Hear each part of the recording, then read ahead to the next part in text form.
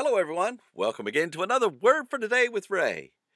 It's so good to have you with me again today. And as we begin a new book today, the book of Philippians, we want to go to the Lord in prayer and ask Him to bless our time of Bible study together. Pray with me, if you will. Heavenly Father, we do thank you that you have book after book, line after line, precept after precept, verse after verse for us to learn about you, your Son Jesus, and your ways. And today we ask that your Holy Spirit would guide us into all truth as we begin the new study in this book of Philippians. We thank you for giving it to us, and we pray that we will learn from it and grow in our relationship with you. We ask all these things in Jesus' name.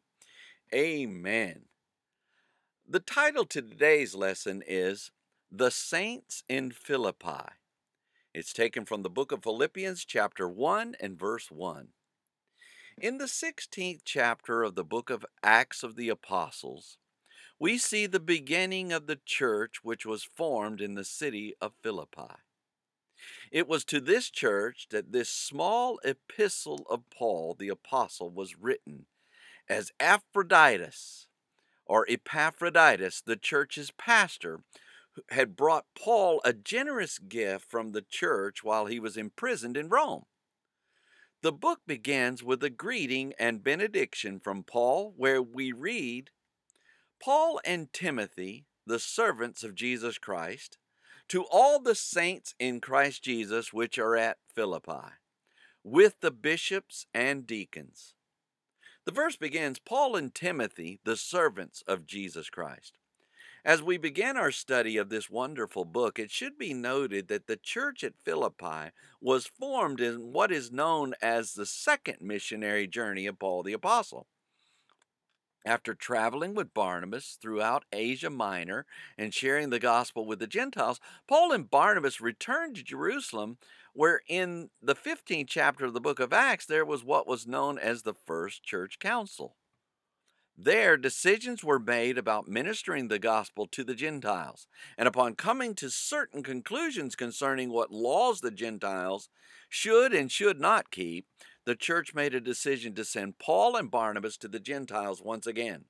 However, Barnabas desired to take with them his nephew Mark, who had abandoned them on their first missionary journey. But Paul resisted to the point that the contention was so great between Paul and Barnabas that Paul took Silas and Barnabas took Mark, and they separated from each other. It was on this second journey that Paul met Timothy in a city called Lystra, and Timothy became his protege from that point forward. Paul desired to go to Asia to share the gospel. However, in a vision from a man from Macedonia, he beckoned him to come and help them. Paul perceived this as direction from the Holy Spirit, and when they journeyed to Macedonia, Philippi was one of the first places they encountered. There by a riverside were a few women meeting for prayers, and Paul, Silas, and Timothy shared the gospel with them, and the church was formed. One small fact should be noted before we leave this description. Paul the Apostle usually went to the synagogues first to share the gospel anytime he entered a new city or village.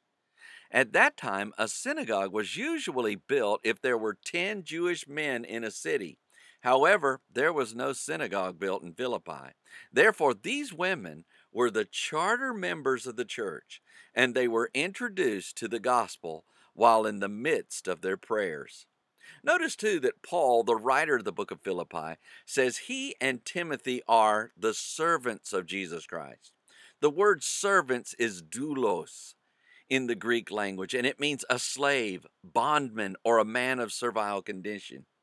The idea behind a doulos is a willing and voluntary servant. Jewish law stated that a man could only be a servant for 6 years, and then he was to be set free. However, should a servant desire to stay with his master after the 6th year and continue to serve him, he was known as a bond servant or a willing and voluntary servant. At this point, an awl would be used to put a hole in the servant's ear. He would be given an earring, and he would be known as a bondservant for life. Paul the Apostle believed himself and Timothy to be bondservants of Jesus Christ, and their title is an appropriate one for anyone who is willing to serve the Lord Jesus with all their heart.